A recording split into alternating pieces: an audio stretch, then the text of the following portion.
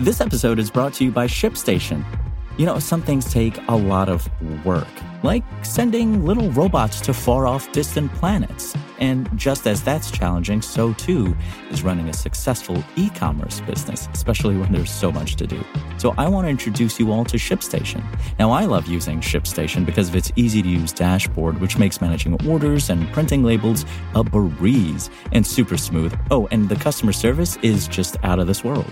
It's exactly what you need to help grow your business. Sign up for your free 60-day trial at shipstation.com/technews. That's shipstation.com/technews. This is Engadget. Here's what's happening in the world of technology.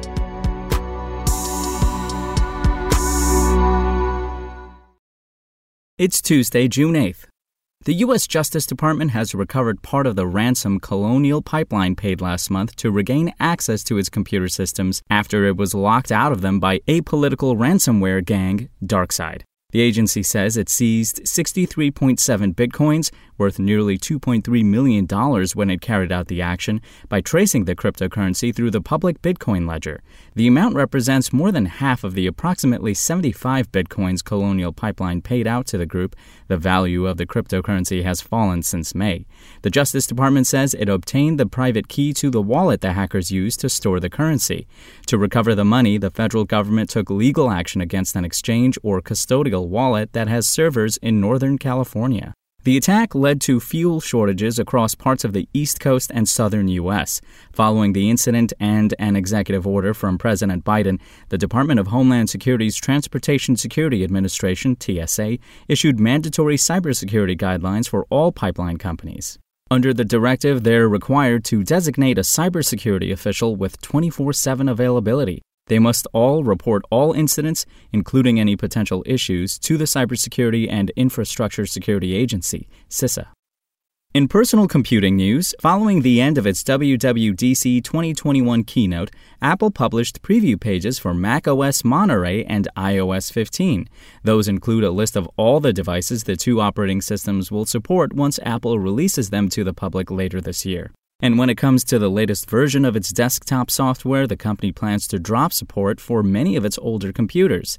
To install macOS Monterey on your computer, you'll need a late 2015 or later iMac, a 2017 or later iMac Pro, an early 2015 or later MacBook Air, an early 2015 or later MacBook Pro, a 2013 or later Mac Pro, a late 2014 or later Mac Mini, or an early 2016 or later MacBook.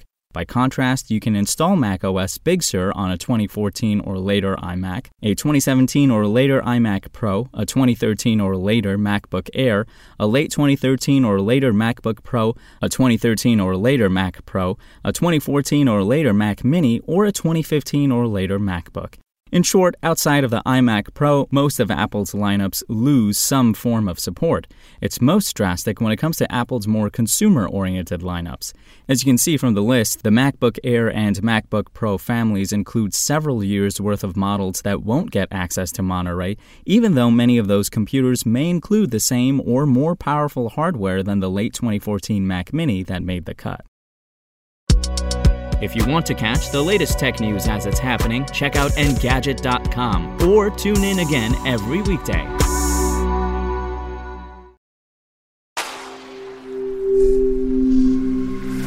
Spoken Layer. Want to learn how you can make smarter decisions with your money? Well, I've got the podcast for you. I'm Sean Piles, and I host NerdWallet's Smart Money Podcast. Our show features our team of nerds, personal finance experts in credit cards, banking, investing, and more. And they'll help you make the most of your money while cutting through the clutter and misinformation in today's world of personal finance. You'll get clarity on strategies to help you build your wealth, invest wisely, shop for financial products, and plan for major life events. Listen to NerdWallet's Smart Money Podcast wherever you get your podcasts.